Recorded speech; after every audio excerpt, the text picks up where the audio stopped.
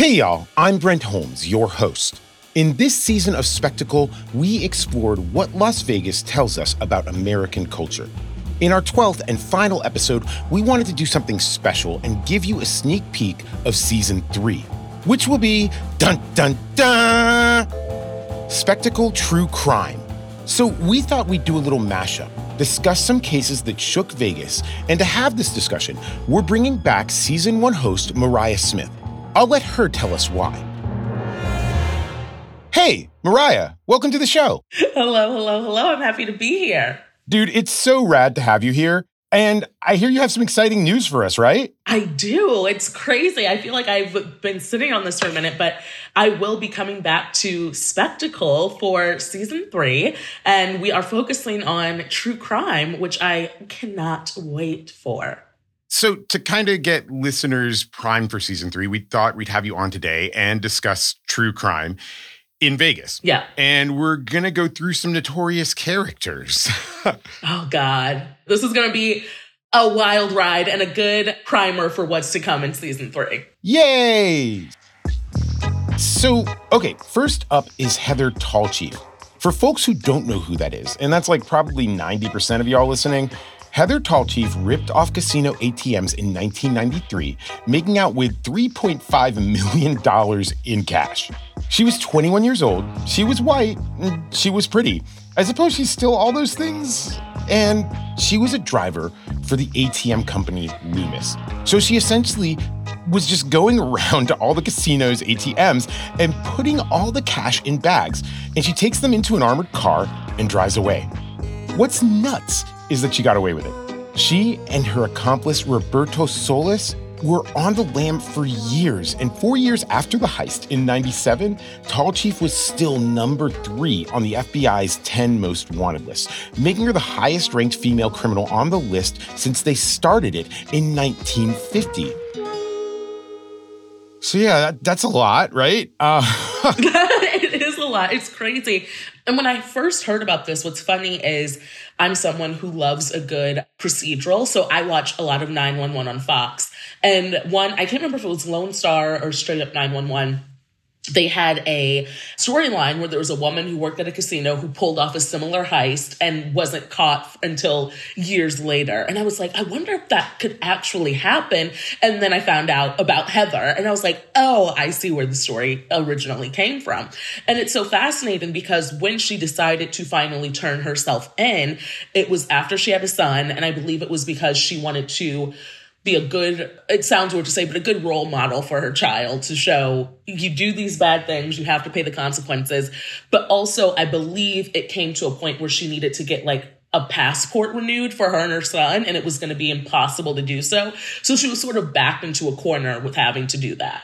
Yes. I guess she gets tired of making her son live a double life in Europe, which honestly sounds fun to me, but to each their own. But her turning herself in back in 2005 makes the story get even crazier.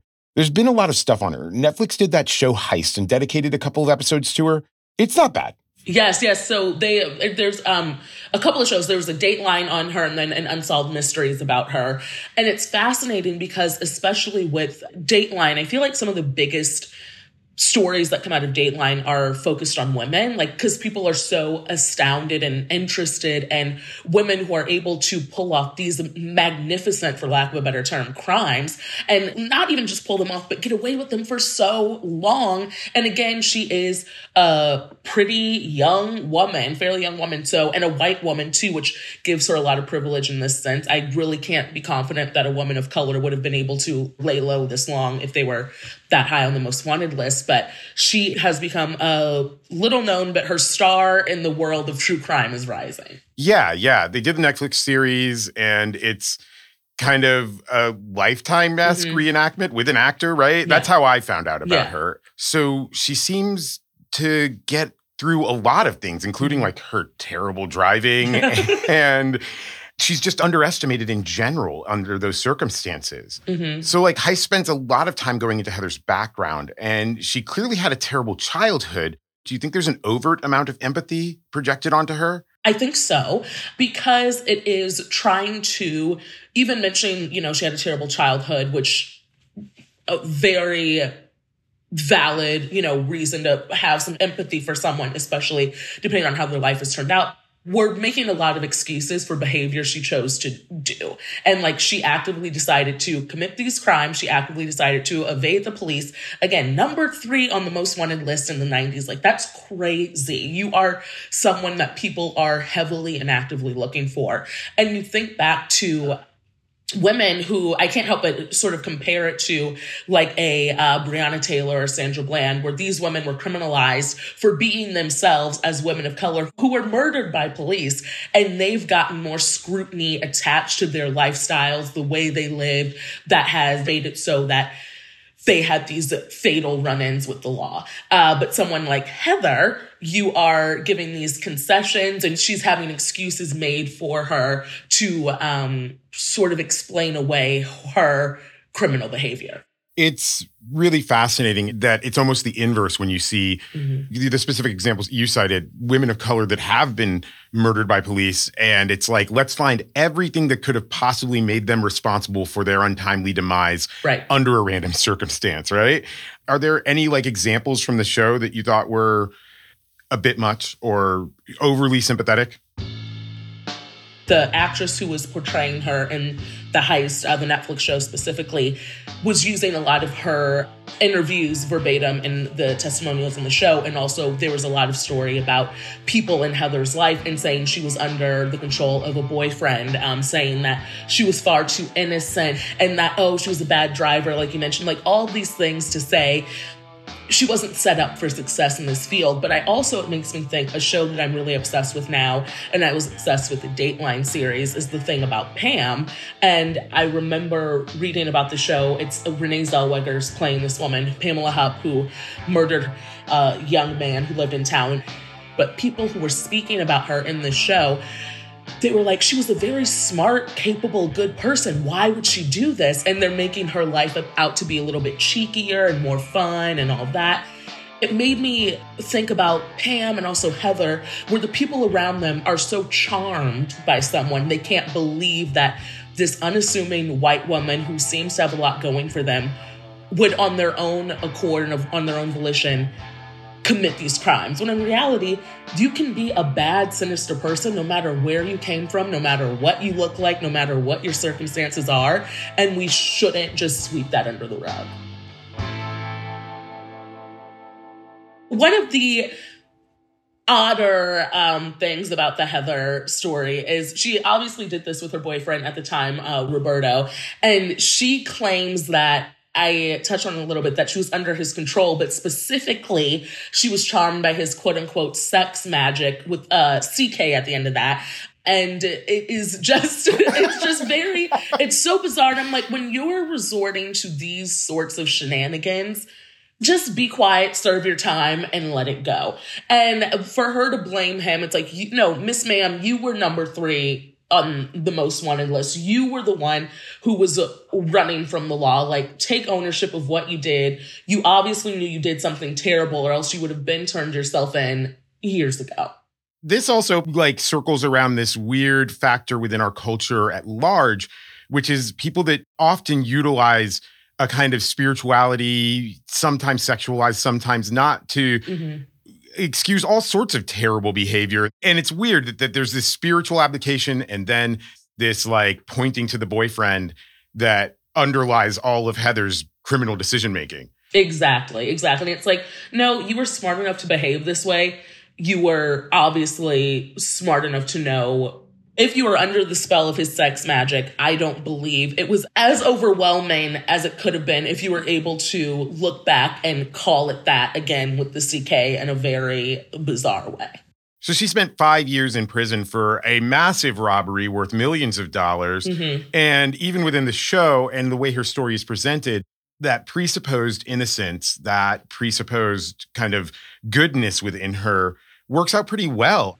I can't imagine if I were to have robbed $1 million from an ATM retrieval place that I would be serving only 5 years and then be allowed to go back and work my job. Absolutely not. Because also, again, a lot of the tilt with the story of Heather is she did get away with this crime, but also people are impressed and sort of applaud her for turning herself in. So I feel like she got brownie points for that. And it was only the fact that it was becoming such a major hindrance in her life that she eventually had to sort of get over this hump to continue on. So the 5 years was essentially a slap on the wrist. And it's like, this woman was living for decades evading the law and lived as a free woman for organizing and pulling off one of the greatest heists in history.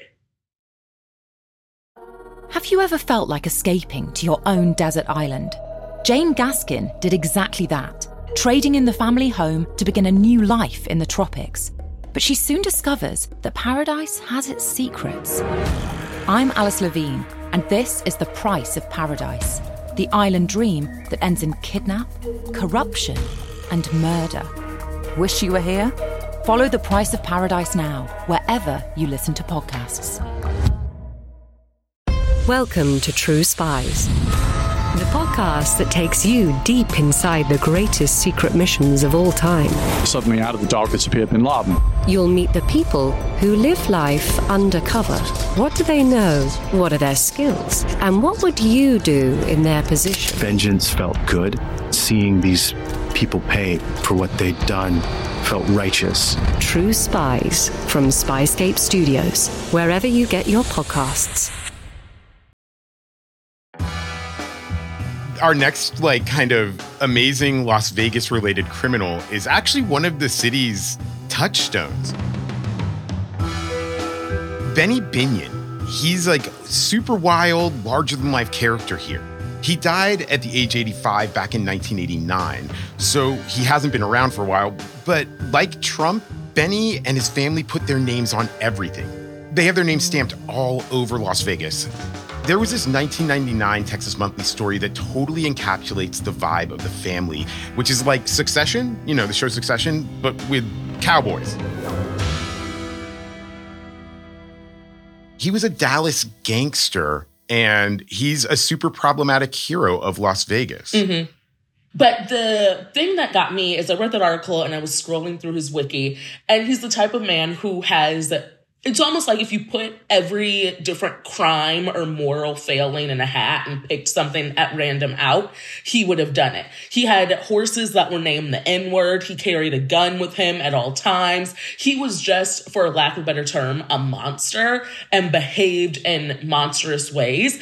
But his family, like you said, it's a very fair comparison to the fictional family of the Roy family in Succession, but also the unfortunately very real family of the Trumps. And they were like Vegas royalty, for lack of a better term, despite their extremely problematic past.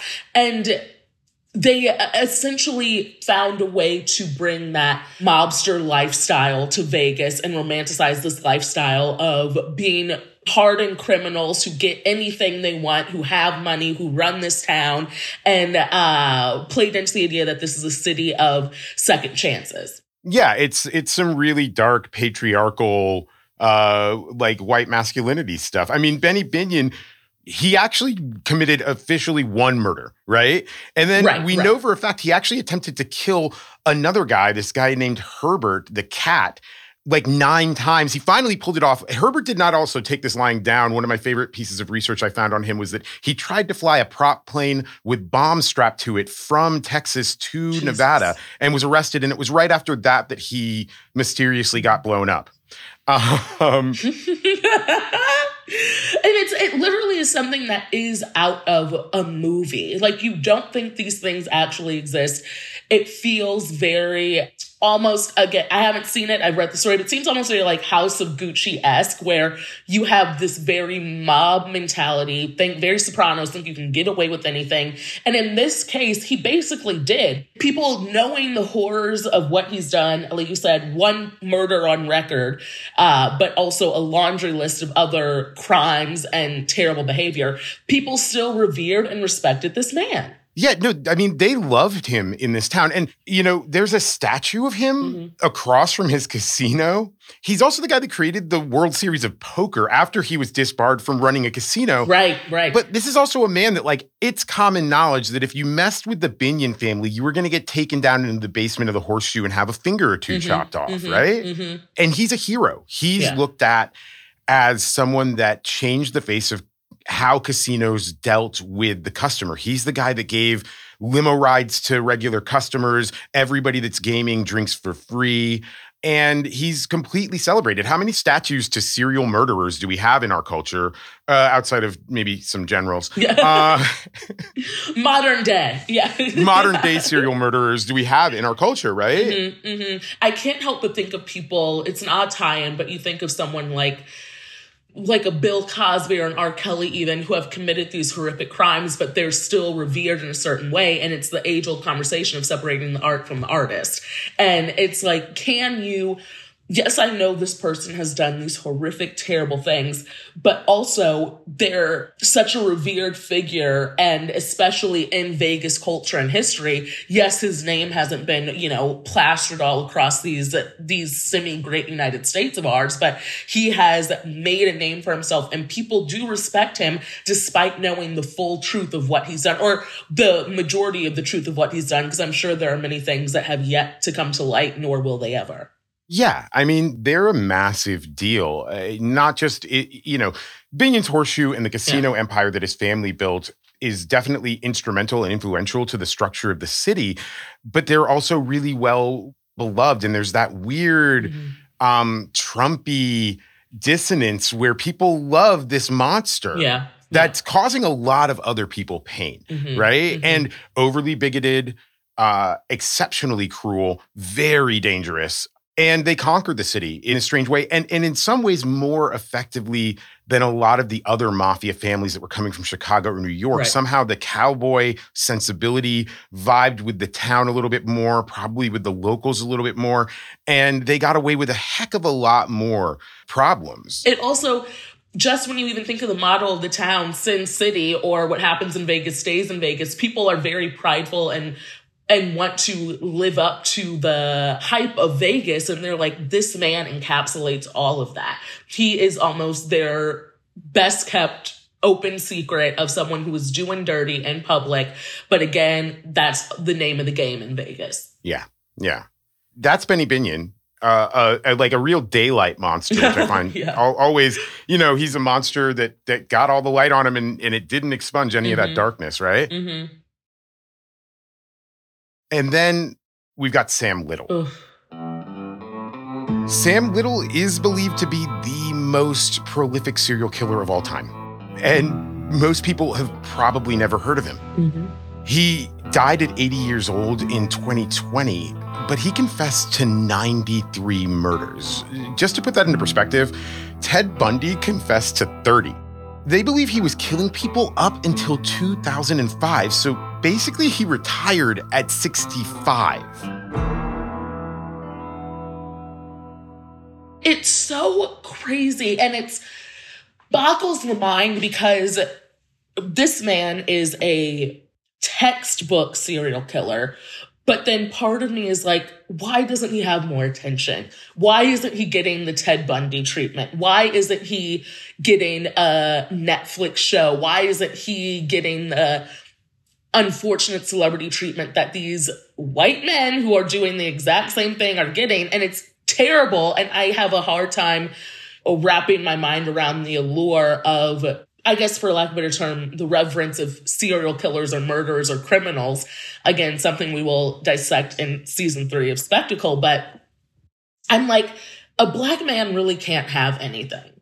It shows that no matter what pocket of society you're in, discrimination exists. Like you are, and it also shows how much people unknowingly respect these white men who are serial killers, like, because they're showing them, they're funding these people's families essentially because you have to get the life rights of the estate. Like these men are celebrities now. And this black man is a tried and true monster, but no one knows who he is. I mean, it's really awkward to call systemic racism on being a little-known serial killer. Honestly, but But that's why it's systemic, Yep. right?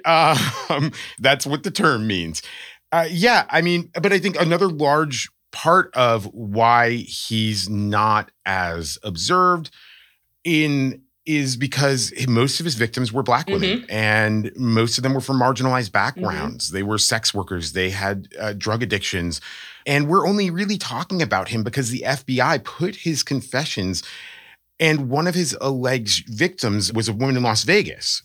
Did you watch that confession video? I did not. I could not handle it, but I know that one of the key parts in law enforcement being able to find many of the women that he murdered, again, many of them are still unknown, like the young woman in Vegas, he did drawings of women. So it was all very, for him, theatrical and very self-serving, as I feel many serial killers are. But he was someone who was very proud of what he did. He was very methodical. He thought a lot about it. And again, killed nearly 100 women. And that is minimum. That is what we know. And you have to think about the deaths that weren't investigated because the same systemic racism that keeps him from being, one of the more noted or popularized serial killers in our culture also made his victims sort of invisible. You go on the Wikipedia and it has dozens and dozens of victims labeled unnamed Black victim, right? Yep. It goes back to, you think of the victims of a Ted Bundy or someone else where it was a conventionally attractive white man who preyed on a conventionally attractive white woman. And it was something that was very palatable. It was something that, because it was relatable to the majority of society of I could be that woman or I could be that man. And people don't want to relate to Black people or people of color on anything. It's crazy that we don't know him. He had a rap sheet. He had been arrested on several occasions. And it took decades for people to piece together that he was a serial killer. I have to say that I think part of the reason that people can't identify with him is that there's this presumption within the realm of racism in America that to be a serial killer, you have to be clever, right? To be a serial killer, to get away with it, you have to be very clever. And people aren't looking at Black men that way because of that presumed intelligence. And I think that's sort of what fascinates people about serial killers in a weird way is they're actually someone that you should kind of laud in their intellect or capacity to get away with something that no one else can. No, exactly. But then also, and you mentioned it, and I just really want to hammer home the fact that, again, many, if not the majority of his victims were Black women or women of color who had difficult lives, who were either sex workers, who were either drug addicts, who were single parents. And going back to relatability as well, you're well, they were, they weren't living the best life. So it doesn't matter. It's the way people value Black bodies against white bodies, and his victims weren't valued enough to give them enough attention and bring enough attention to their murders as white victims. And of course, these white men typically prey on white victims because, again, it's finding value in what you're doing. And across the board, these women's lives weren't valued. And that is why Sam Little's life hasn't been as highly publicized as these other serial killers. So it really is showing how much disrespect we have for Black women. And again, goes back to how women like Breonna Taylor and Sandra Bland are being criminalized for simply existing.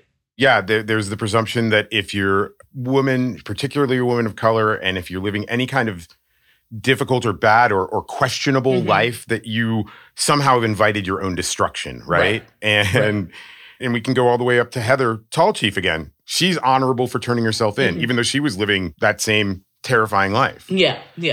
The darkness is so incredibly deep in how we laud these criminals. The hype and the celebrity and the weight and merit we put on certain people as opposed to others. And I'm really excited to dive into what intrigues viewers about true crime, what intrigues viewers, people like me who are obsessed with Law and Order. Why do we have such a deep interest to watch these shows about horrible crimes? Why do we have a deep interest to study these criminals? And why are certain criminals and certain victims treated like they don't exist? So this has been a fun conversation. Murder. I know, right? No, it's been great. It's so great to connect with you. I'm so thankful that, we are able to bring to light these aptly named spectacles, get eyes on it, and you are a genius in your field, and I hope that I can live up to the hype you've created in season 2, and I'm so excited to continue this journey. Well, I certainly hope I did well by you from season 1. It's a really miraculously wonderful show, so I can't wait to see what season 3 brings up. Thanks for coming on, Mariah. Of course, thank you. Well, that's it, I suppose, for Spectacle Las Vegas. It's been a journey, y'all. Thanks for listening to me rant endlessly about divorce ranches, showgirls, shout out to Versace, and toxic bros. I'm just gonna put on my Stetson and my Spurs and ride off into the sunset. Thanks so much for listening, and be sure to stay subscribed because Spectacle True Crime is coming soon. Spectacle Las Vegas is a production of Neon Hum Media. The show is hosted by yours truly. It was produced by Navani Otero and Liz Sanchez. Our executive producer is Jonathan Hirsch. Spectacle's senior producer is Joanna Clay. Our associate editor is Stephanie Serrano. Samantha Allison is our production manager. Our engineer is Scott Somerville. Original music by Hans Dale Sue. And special thanks to Tanner Robbins, Vikram Patel, Shara Morris, Odelia Rubin, Chloe Chobel, and Catherine St. Louis. Follow us on Twitter and Instagram at Neon Hum Media. I'm Brent Holmes. Y'all come back now, you hear?